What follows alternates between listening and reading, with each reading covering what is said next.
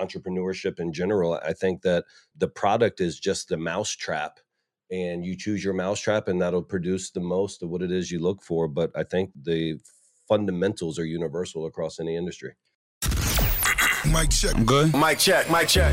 You can read about success all day long, but if you don't put in the work, the mindset, execution, and the hustle behind your vision, it just remains a dream. When everything goes wrong, you have to take all the responsibility. We uncover what high-level entrepreneurs, business owners do to rise up from hustling daily. So do what you feel passionate about. Take chances. The world becomes your library to help you to become better at your craft. Join me as I share with you actionable tips to help you grow your business, learn skills, and help you level up in your self-development journey. Your number one spot for business and personal growth is the Online Hustlers Podcast with your host, Esteban Andrade. Every day I'm hustling. Hey, what's going on, everyone that is listening to this podcast, the Real Estate Online Hustlers Podcast, or just Online Hustlers as a whole. In this season 2, we're bringing different type of players, all right? So we brought tech companies, we brought in real estate entrepreneurs, we brought in wholesalers, and we're bringing people from different places that will teach you things, or different industries that will teach you things that you can apply in your business right away. So it only takes about 60 seconds for you to give us a review. So just go into our Apple Podcast, give us 5 stars, tell us why you liked it, and if you liked any of the episodes. Today I have a guest here that I actually had him earlier on the first season. And I really liked that episode because actually we covered different things that usually businesses do not do. Non-traditional ways of running business that has worked so well to have, at that point, I believe he had about 100 people only. And at this point now he had doubled the size. He has a better office. And you guys can go back to the episode. Actually, it was a online episode, but today I have him in person, and I really like to have conversations with this guy because he has a lot of experience in different industries that are applicable right away with this industry that you have. Whether that's real estate, whether you're doing solar, whether you're doing HVAC sales, whatever, roofing companies. Anything is applicable from Scott Morse. And I have Scott Morse here, bro. Thank you so much for coming, flying to Miami just to see me. You got it. No, I wanted to check out this podcast studio. I'm super proud of you, man. Thanks, man. I know, like that first one that we did, obviously you didn't have the setup in it. It's really a good reflection of your growth and also your following too. And I love what you said just a second ago about it being applicable to any industry. And I think that's really what being an entrepreneur is. It's the process is almost stronger than the product. And so what we'll hopefully be able to cover today is just something that's universal, whether it be sales and culture and entrepreneurship in general. I think that the product is just the mousetrap, and you choose your mousetrap, and that'll produce the most of what it is you look for. But I think the fundamentals are universal across any industry. Yeah, man. And I love that you love the process itself. Like I see it in your videos. I see it when I meet you in the office. I've been to your office like a couple times now, and you absolutely love the process. You absolutely love being there in the office when so many of these entrepreneurs don't even want to be there. They just want to live that 4-hour work week. And I talked about this earlier with you today that they read the book and they just think that, I'm just going to exit as fast as possible and leave these guys hanging, leave the team hanging because it's automated, right? Yeah. It's automated, it's systemized, and I'm ready to go to the beach whenever I can, whenever I want, or anytime, right?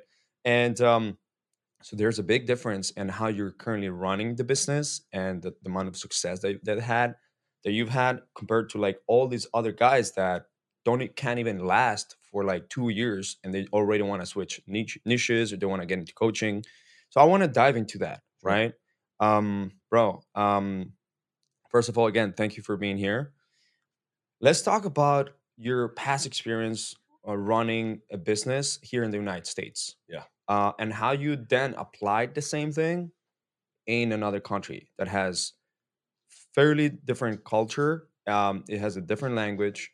Obviously, they're adaptable, but let's talk about that. Like how you build a company in what's essential for you to grow here in the United States when you used to have it in the United States versus today? So let's start there. Yeah, so as a frame of reference, as you know, I'm currently in Colombia, South America. We have about 200 employees there, and in scale mode. I have 25 new employees in a class right now. In another 3 weeks, we'll have another 25 new employees.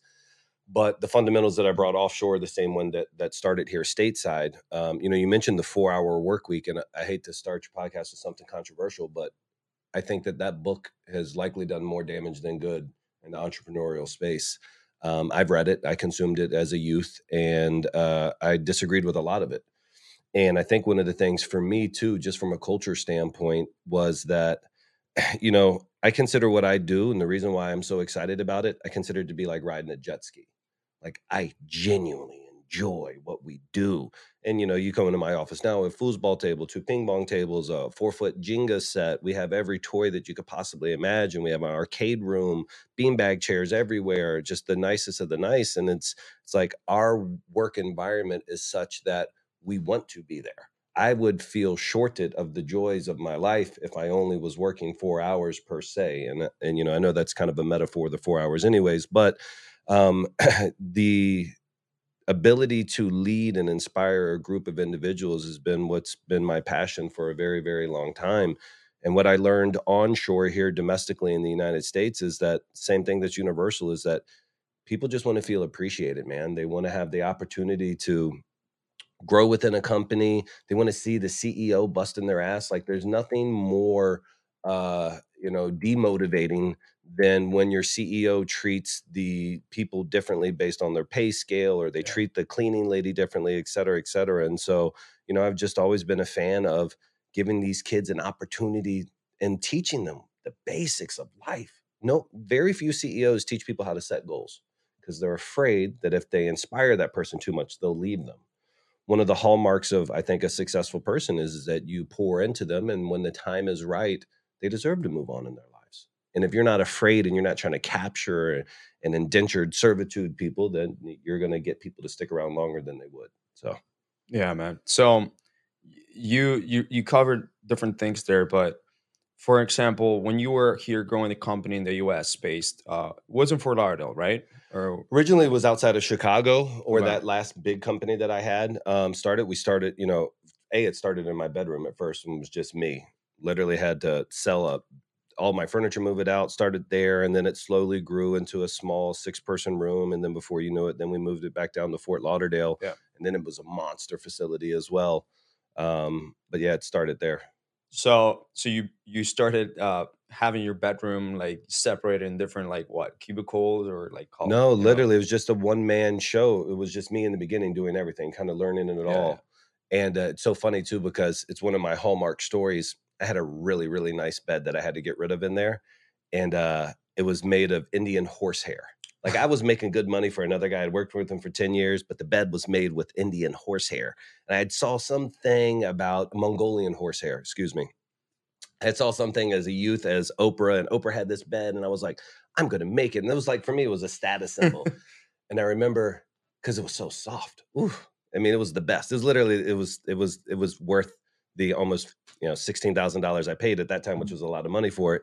And anyways, but I remember getting rid of it that day and be like, okay, this is a watershed moment that I have to now turn this bedroom into an office. So I'm going to get rid of this and start it. But yeah, it started out of a bedroom, and then I kind of partnered with some people, and we ended up growing our facility to ultimately a very high multi-million-dollar annual revenue company. Yeah. So how old were you around that time? So that would have been about very early 30s, maybe 31. Okay.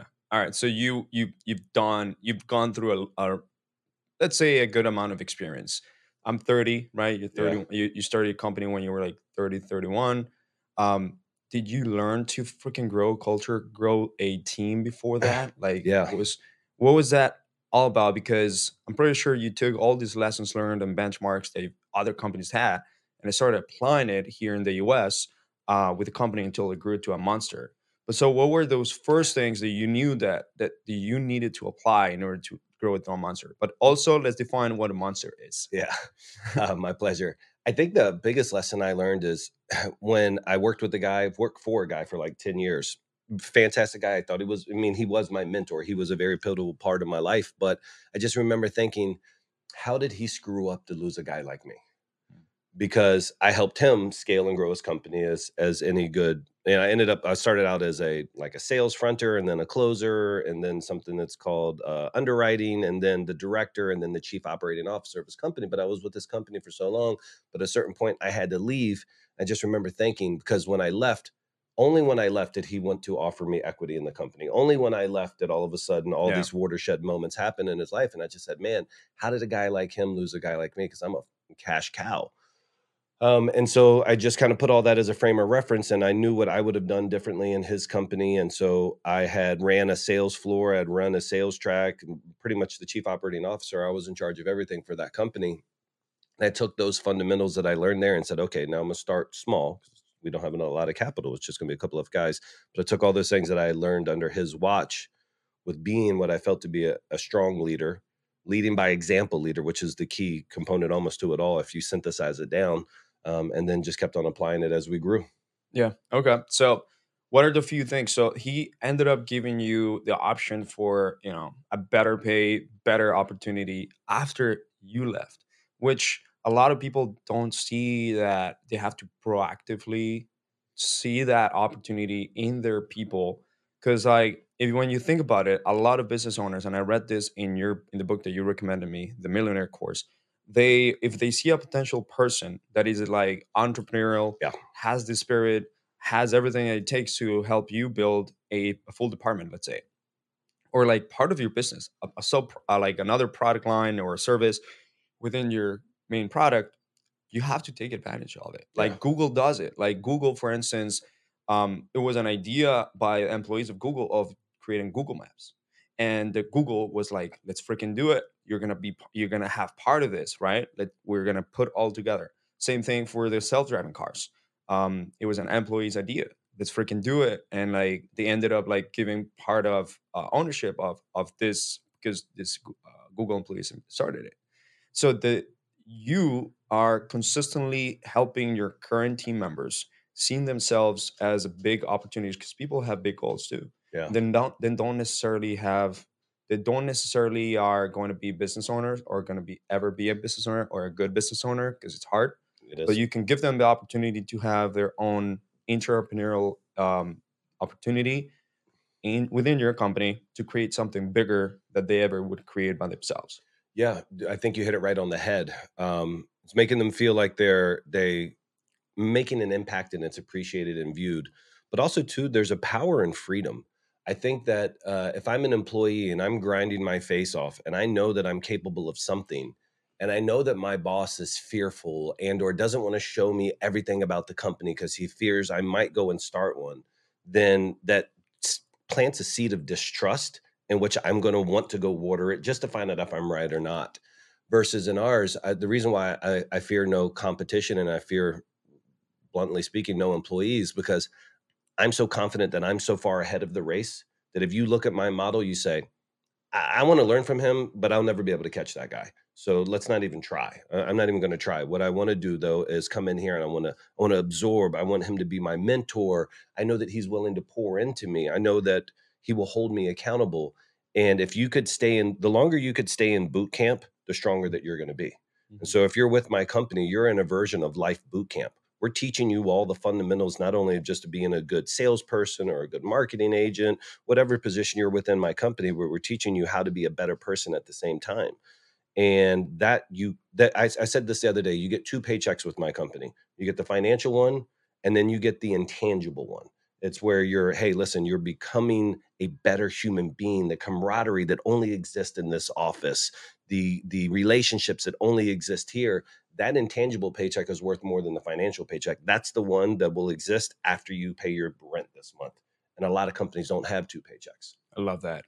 So is that part of the onboarding process? Be like, hey, here, you just got here inside this company, but understand you're going to have two paychecks, or how does that work? Like when you onboard someone? Yeah. So I think a lot of it, one of the advantages I have by going the traditional route and having a physical business, because we do have a large office, is that energy you can feel.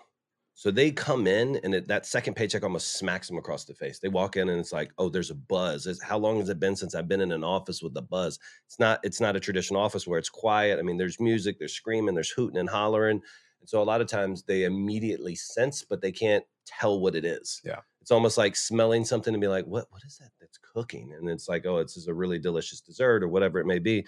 So for us, and then we just let them know, like, hey, listen, we're going to hold you more accountable here than any company that you've ever been in. However, you're also going to be rewarded with more opportunity than any company that you've ever been in. And it's given them that and that cross accountability. I think what the youth desires for today more than anything, I think particularly in the States, I learned this as well too, is that they really haven't been checked in a while. And I don't mean checked like negatively checked, like, oh, you're doing a shit. No, it's like, hey, listen, we want to see you succeed and we're going to hold your feet to it and steel sharpens steel. And this has got to be an environment where you can hold the CEO accountable for anything that I say and do. Like the other day, I was only 20 some seconds late to the meeting. I had to put air in a tire or something. Doesn't matter. But I failed the team. I literally opened my meeting with an apology. I have failed you guys, et cetera, because I hold them accountable to be on time. And they hadn't even started the first scream of the meeting, but according to the calendar, according to my watch, I knew that I was late. I hustled in real quick. And but they know that I hold myself accountable as much as I intend to hold them accountable. And people over time really love that. Mm-hmm.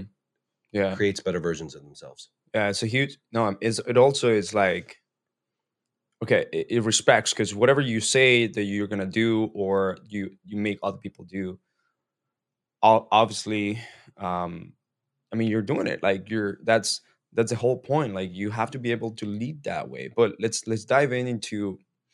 So you mentioned that here people in the U.S. they don't get checks. Do you think that maybe why people don't want to work? People are always complaining here in this country about their job, and like they really want to like they come up with all this sensitive bullshit, and they come up with like, oh, everything hurts, I'm offended Yes. by everything. It's because of all of that, or like what do you Yeah, think no, that? I 100% the participation trophy lifestyle that people of our generation, yours primary, even more so, I think, were raised in. I could take any 10 kids in my office with their work ethic because they grew up in a society and they didn't have this opportunity. And guess what? There's not another opportunity like mine in town. And I could plant them here in the States. They'd run circles around these average 10 kids here.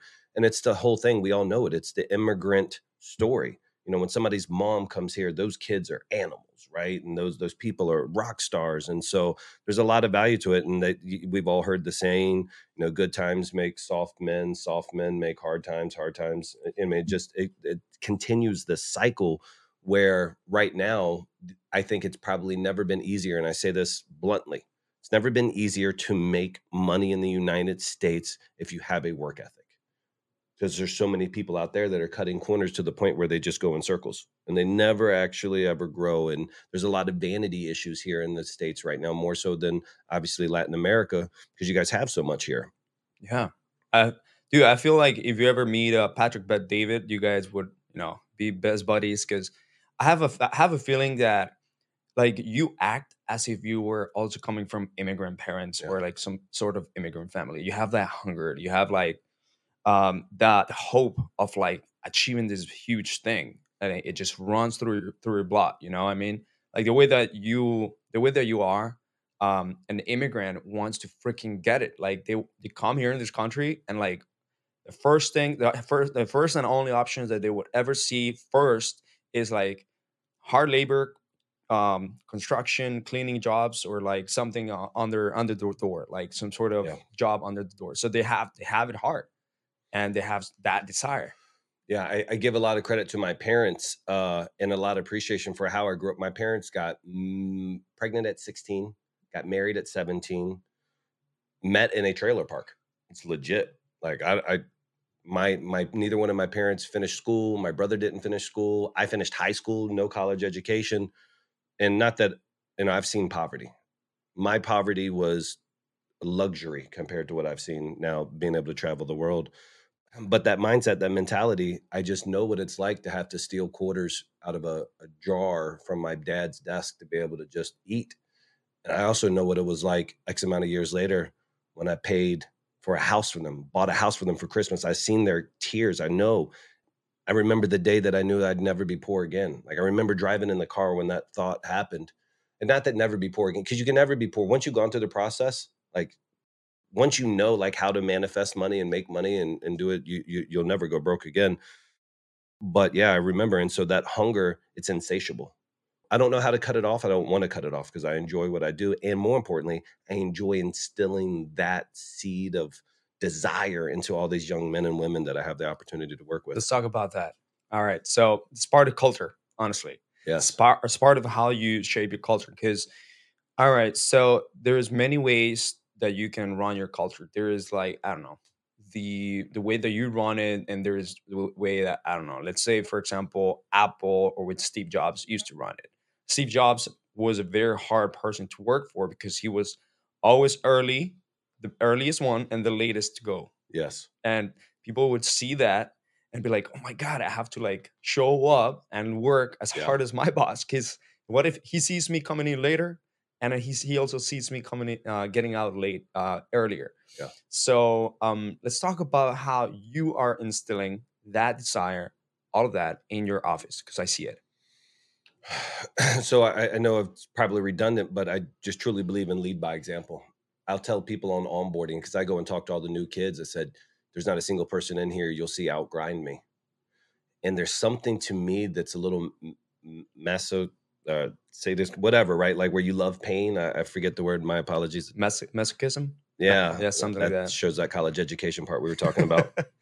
But to have what I have in the bank and the assets and the company, and to know that I'm the hungriest human being in a room filled with 200 people in a developing country, that I'm the hungriest for education, and I'm the hungriest for fitness, and I'm the hungriest for revenue producing. It's something that I get a real kind of sick joy out of, because it's like I can stand in front of these kids and honestly tell them, and I've told them multiple times, I should not be the hungriest fucking person in this room. There's no way. I don't have to work another day in my life, and I'm the hungriest guy in here. And so for me, it's just, that lead by, I just genuinely believe in lead by example and giving them that inspiration. The other day I ran to work. It was only 14 kilometers, but I ran into the office and one of the kids passed me on his bike, and he had failed to go to the gym the night before. And he messaged me later. He said, dude, you just inspired me. It was like, and he said, because he had failed. And he said, now I have to. Because when you see your boss who's 15 years older than you running 14K into the office, and then you that day were lazy, the bitch voice in his brain had caught up to him. Now that next day he beat that bitch voice because it was a little bit of inspiration. It means a lot. Yeah. I mean, you can definitely inspire people by leading by example, and kind of like psychologically force them to also be there because they see themselves doing something as big as what you're doing. But I feel like there's also different, I would say, exercises or different like daily things that you do, and especially in the onboarding them, like bringing them into the company, that you would do it. Like, how do you do it, for example, in when you had it in the US, which is an American culture? How do you do it then?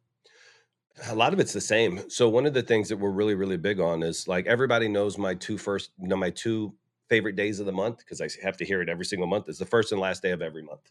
Yeah. And so like they know that, hey, it's this time that we're going to submit our goals. We're going to talk about what's happening this month ahead. It's a fresh start. It's a clean slate. Last month doesn't happen. What have you done for yourself lately type mentality. And the last day of the month, because that's where you're really trying to get over the fence.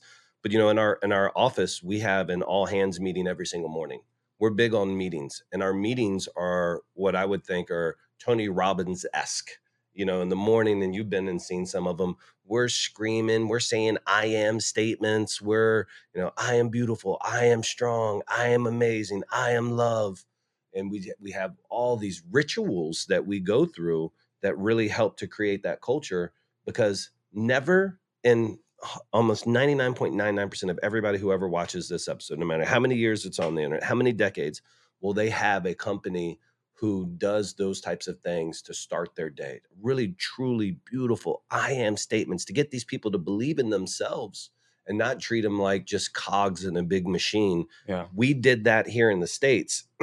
We brought that to South America. I brought that to South America. And it's even more unheard of down there. I mean, Yes. it's like, wow, this guy really cares about us because I do. And you create a habit from the patterns. That habit is now what creates the culture. And so we have this thing where they know we believe in them. And for the first time, Where they believe in themselves. that concept, you read that in the book, you did it in your past job, or No. So doing the I am, no pun intended, a really big proponent of manifestation and self actualization. If you go to my personal house, in my bathrooms and mirrors, you'll see stuff written everywhere. I have all my I am statements everywhere in my house, and it's something I go through a certain ritual. And so I just wanted to bring that to other people because I knew the power of self programming. I started following self programming way back in the late '90s, early 2000s from following Zig Ziglar, who was my mentor only through books, but that man changed my life. And so I understood the power of books, and I started taking these lessons, applying it to myself. Once I saw what it did for myself, then I started applying it to groups. And then once I started doing it to the groups, little teams within our company, then we made it company wide. And what I've noticed is other people do it. Like I have affiliates who have watched it and now they're doing it in their offices. And so it's beautiful to watch like this butterfly effect of making sure you're starting your day with your team in the best possible way to enshrine a culture of caring. yeah, you currently do videos both for the company and both for your affiliates or clients, so that they can see what it looks like inside of the office, right? Yeah. So what do you show in for the company side, like Elamasu Pereira? Like, what do you show in order to attract those top people that want to be there? So one of the unintended consequences of having this type of culture, though, that everybody will really appreciate is our number one referral source for new employees is current employees. And it's ironically enough, I was forwarded a message last night. A young lady who used to work for us actually sent me a really long, like, negative message. I was just like, "Oh, you should understand this about you," and it was just this impassioned uh, thing. And I forwarded it on to one of my partners. I said, "This is the reaction you have when you miss what you had." And so this person I haven't thought about in 4 months since they left randomly last night, because now we're in a new office and they just keep on seeing all these things and they're kind of bitter-ish, but they let themselves down and therefore they let the company down. Because Yep. I am also very, very big on extreme accountability. And I do believe in the slow to hire, quick to fire. I have a heart, I have a conscience, but once you've broken the company's trust, you got to go. But yeah, it's just word of mouth at this stage. I mean, we can show them the cool stuff, the ping pong tables and all that other stuff, but none of that matters, man. Yep. It's just they have somebody that's in there that they know that we've changed their lives. So do you feel like culture starts of you being the leader, or also culture starts on how you pick the people you hire? That's a really great question. I think it's probably 60-40, and maybe a little bit more to the leadership side, because you can inspire people who otherwise probably would have failed an interview to become them better selves. A lot of people have never been in a job where they had an opportunity or desire to be them better selves. So them on paper actually really suck. You would never hire them on paper based on their past experiences and their tenure at their job, because it's easy to have short tenures at jobs because you had shitty leaders or managers or whoever. So I don't put too much weight into that. But in the interview process, you tend to get a vibe for somebody who's got the little lion inside of them, and you look for it. You don't want to hire ducks, you want to hire eagles. Yeah, I like that.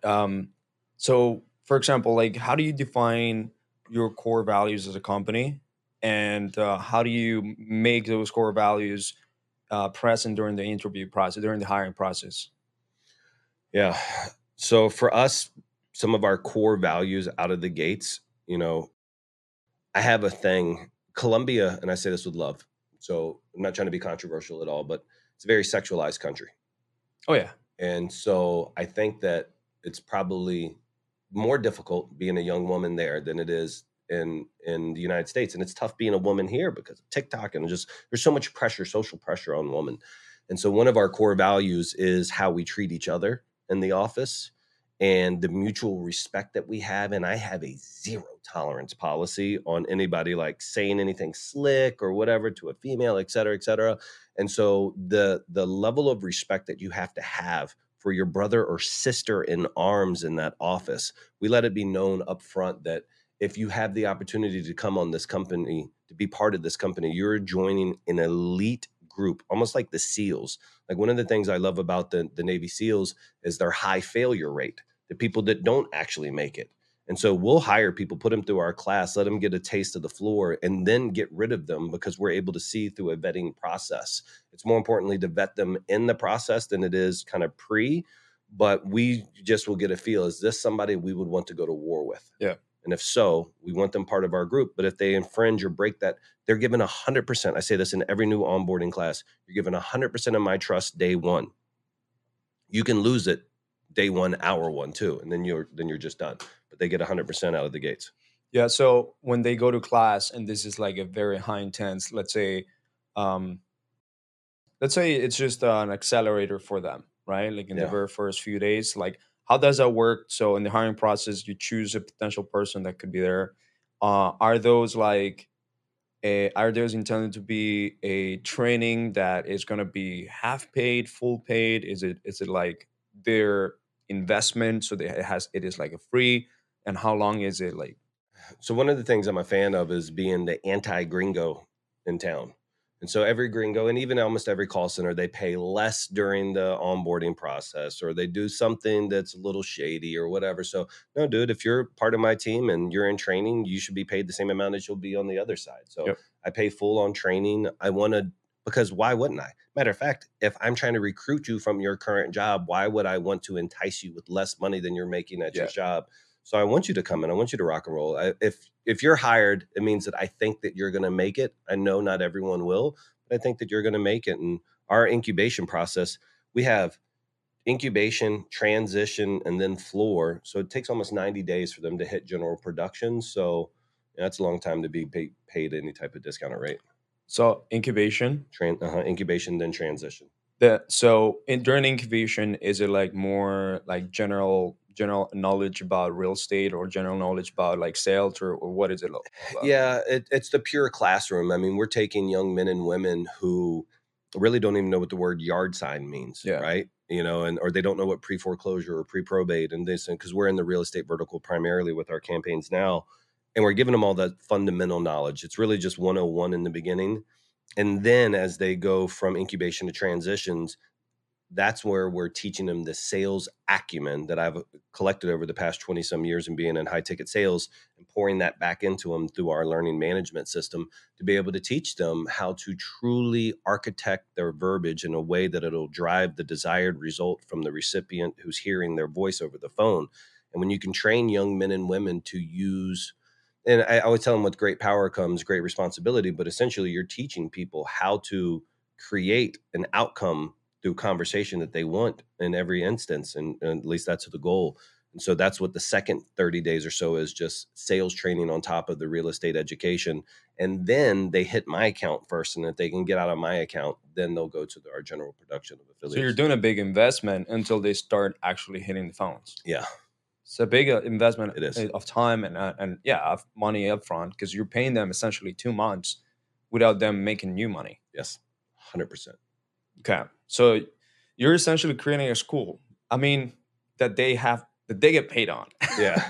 Well, and I actually bought those little desks with the little things that fold up, almost like you used to see in middle school or whatever. And so we got a big classroom full of that.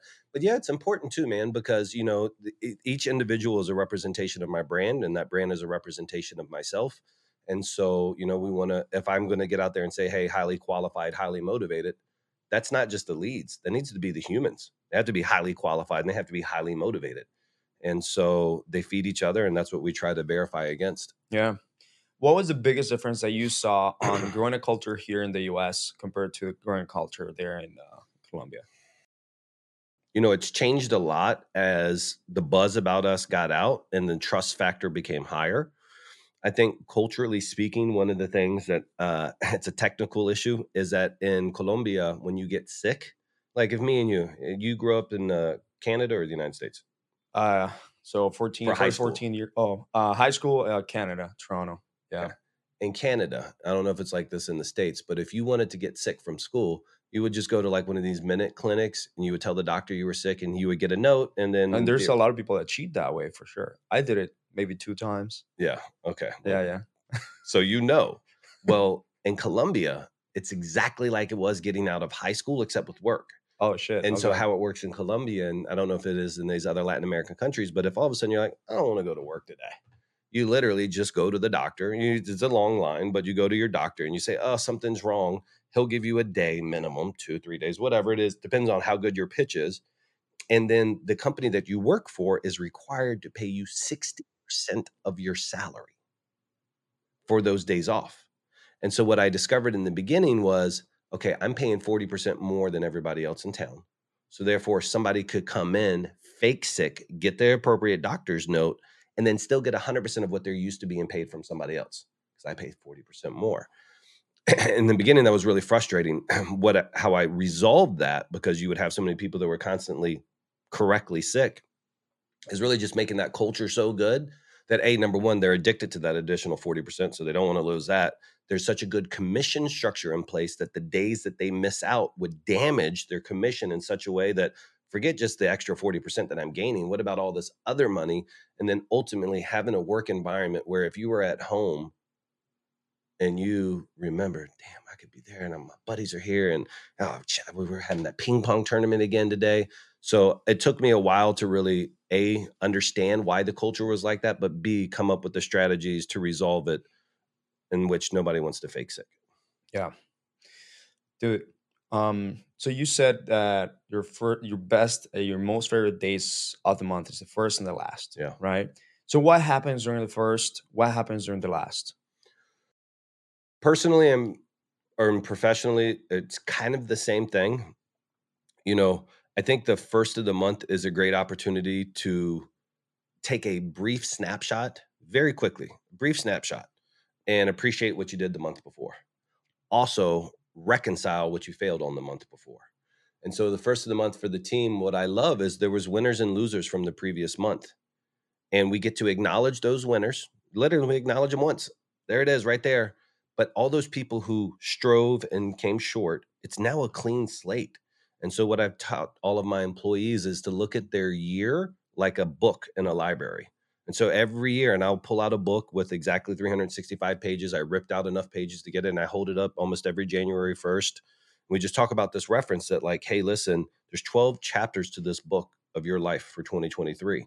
And at the end of this year, you're going to put that book on the shelf. And at the end of your life, you're going to go back and start reflecting through those books that you have. And so where they appreciate that they are the authors of the chapter of which they have started, and they will be the author that concludes the last words on that chapter within that 12 chapter book. And so just getting to appreciate that, hey, we have a milestone in our life, because a lot of kids and humans in general, we just float through life. When you're floating through life, you don't really set that milestone. And if you have no milestones, how do you gauge and compare as to where you were and where you want to go? So Yeah. it's a big reflection point for me in my personal and professional life every month. It's huge. So there is a meeting at the beginning of the month. Also, does it reflect? Do you talk about what happened the last month, and like where we're heading, or like projections of that quarter? Or? We do that from an executive level standpoint. We always do an all hands meeting with all the leaders. We do that once a month. We normally reconcile that meeting about 7 days into the new month, so everybody can get their reports together. That's a dry meeting. It's one of my least favorite meetings of the month. Because it's dry. It's KPI reporting, but it's a necessity as the CEO. Mm-hmm. What we do for the team is we really just close out what happened briefly, and more so focus on what we have going on this upcoming month. In our business cycle, we bring on new affiliates at the beginning of every month. So we like to talk about each one of those.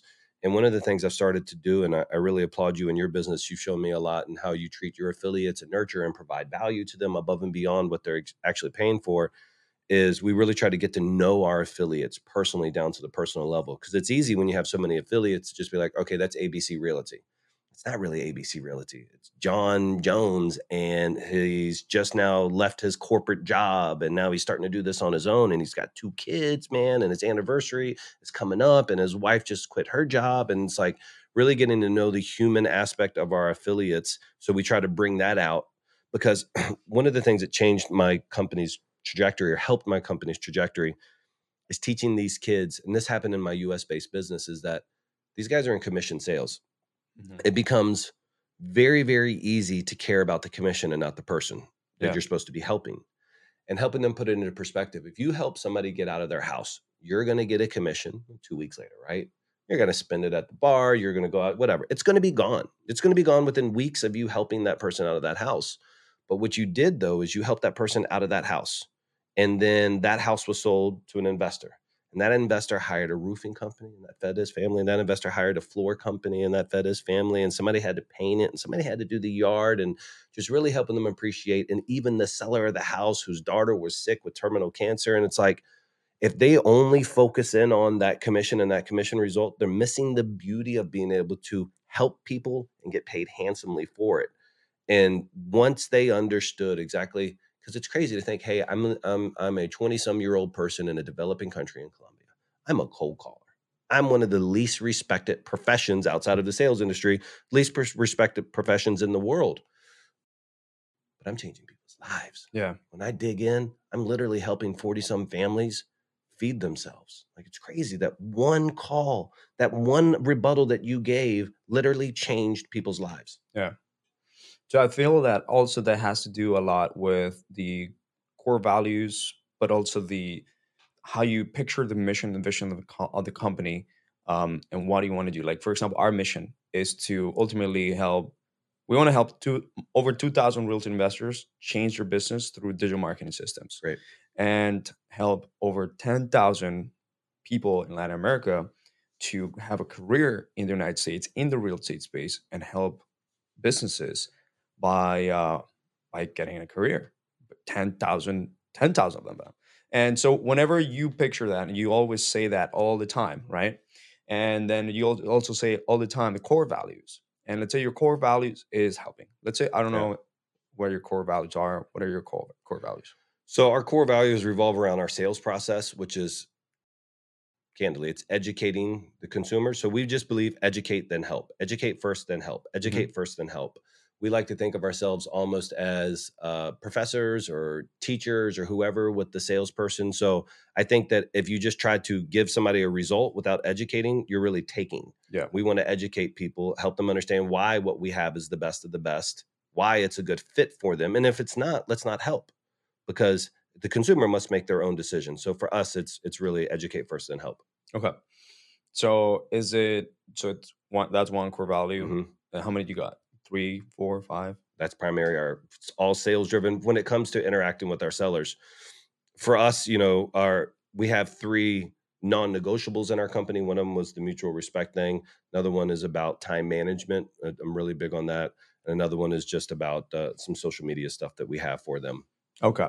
So, for instance, I've noticed that if you consistently are repeating what a few of our core values, and it's this fancy word, proselytize, something like that. Yeah, I think Yeah. it's like what preachers do or something, Yes, right? exactly. Yeah. Or essentially, they say it so much that now your company starts like really intaking it. It goes within your blood, right? Yes.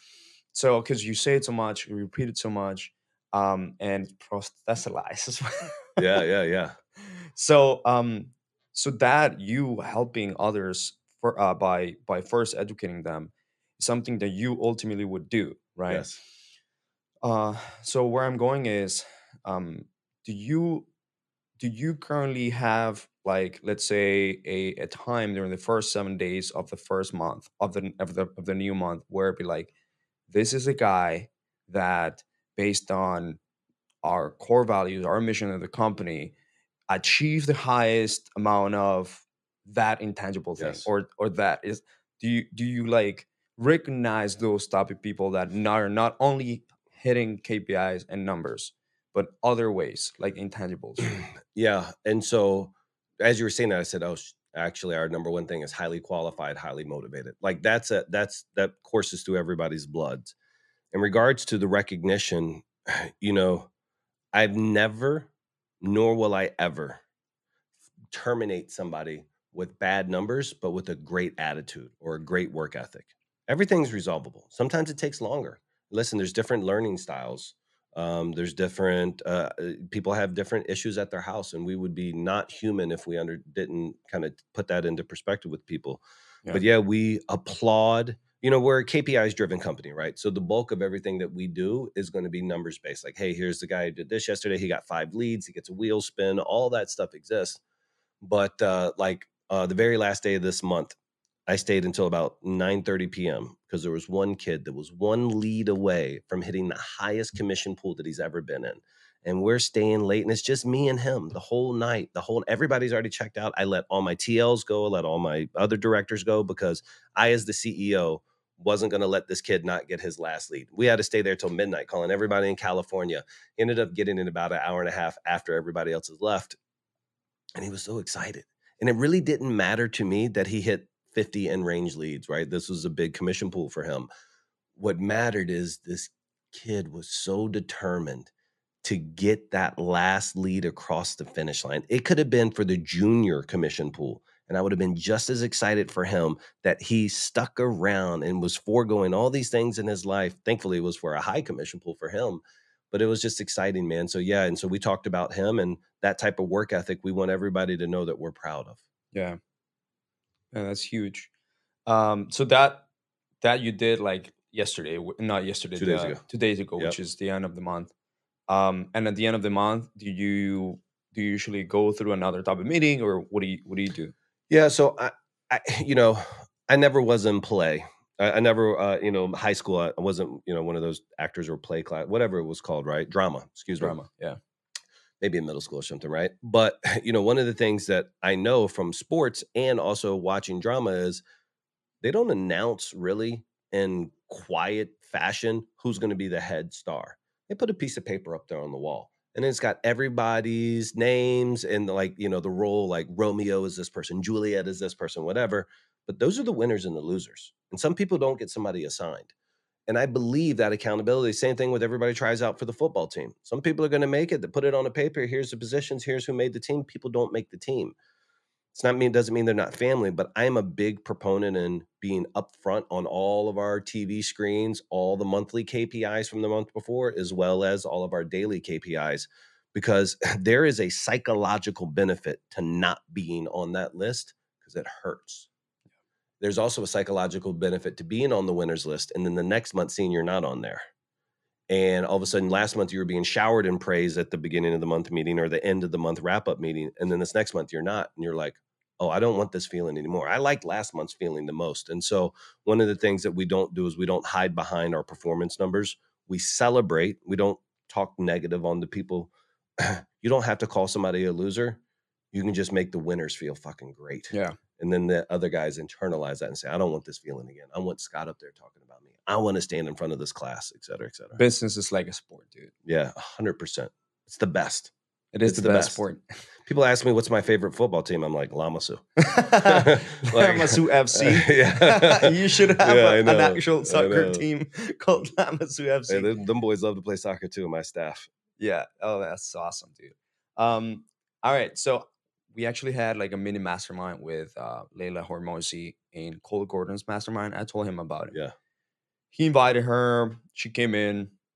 We had a chat, and like she covered just very small, but she's big operator. I feel like you guys would go along together because she is basically the one that is holding the business operations of she used to hold Gym Launch. Now she's holding like the actual acquisition.com operations. She talked about these few things: praise and reward.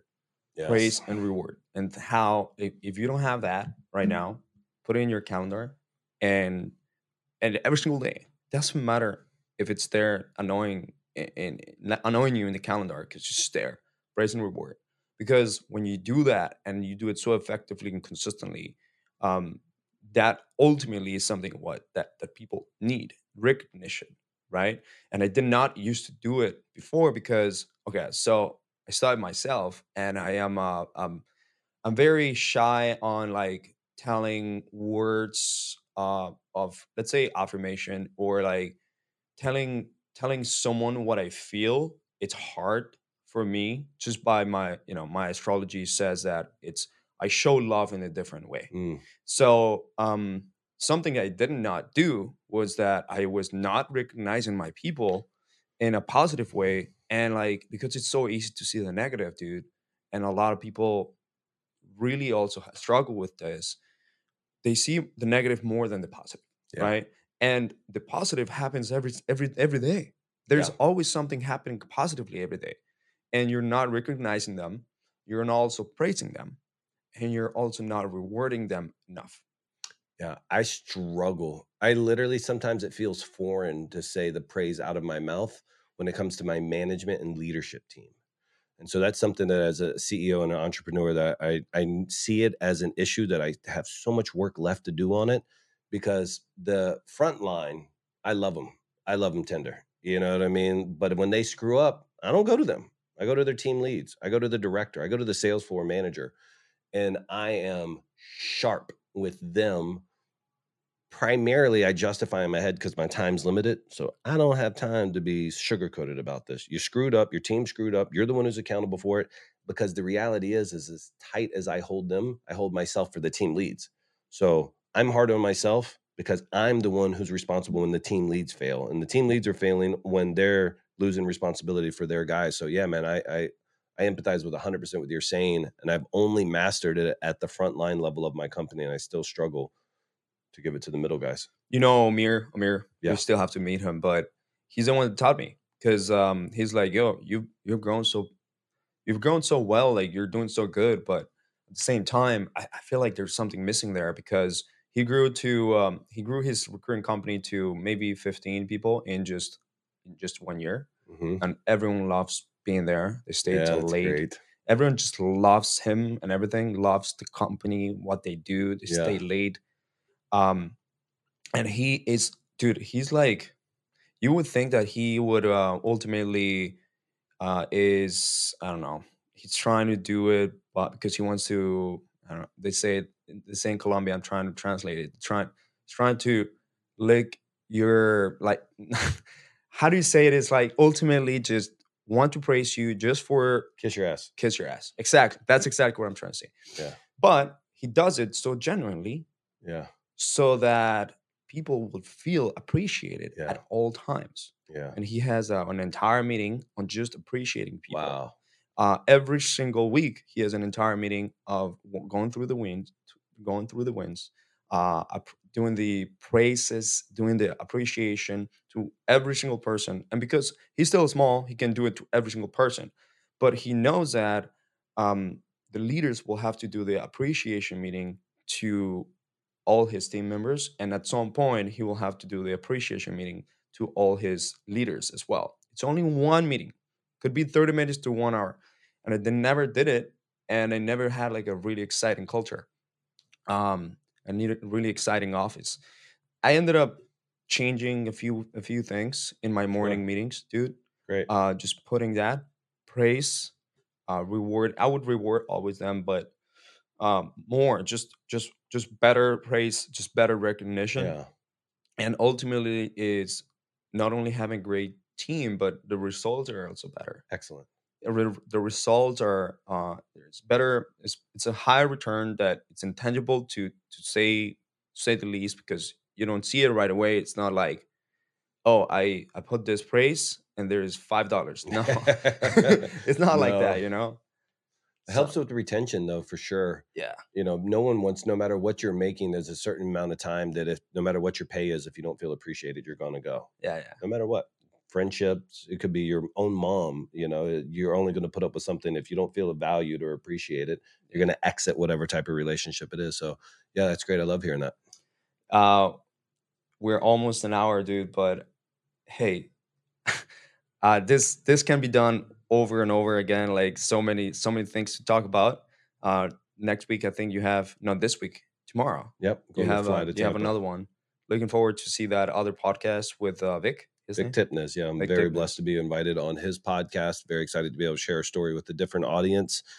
He's also doing what you and myself are doing. We're investing in Colombia, and really helping to change a lot of young men and women's lives and creating a culture of excellence, creating a culture of accountability, and just making whatever impact we can while we're here on this earth, man. Nothing's promised, but it's moments like this where I get to sit here and speak with somebody like yourself, an entrepreneur that I respect, and kind of take a moment and pause and reflect because you're doing good things.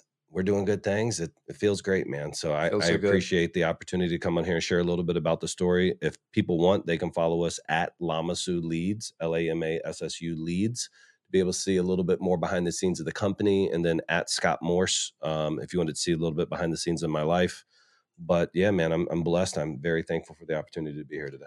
I definitely love to see more behind the scenes of your life. You should have someone just chasing I you know. everywhere with a camera. Yeah, that would be great. I love my life down there. It's a very blessed country, and so for anybody who's watching this who's Colombian, it's like, oh, what's this gringo doing down there? I'm super appreciative. I'm super thankful for what that culture's taught me so far, and I'm super thankful for my staff, who I genuinely care about and love. Yeah, bro. Us Colombians love you, dude. Honestly. Great. Really proud of what you've done over there, man. And people that want to work in Lima soon and haven't even considered, they're missing out. And people that want to like travel and like get to know what Colombia is all about, they're missing out in Colombia Yes. big time. It's a super safe country. I think that you guys got to.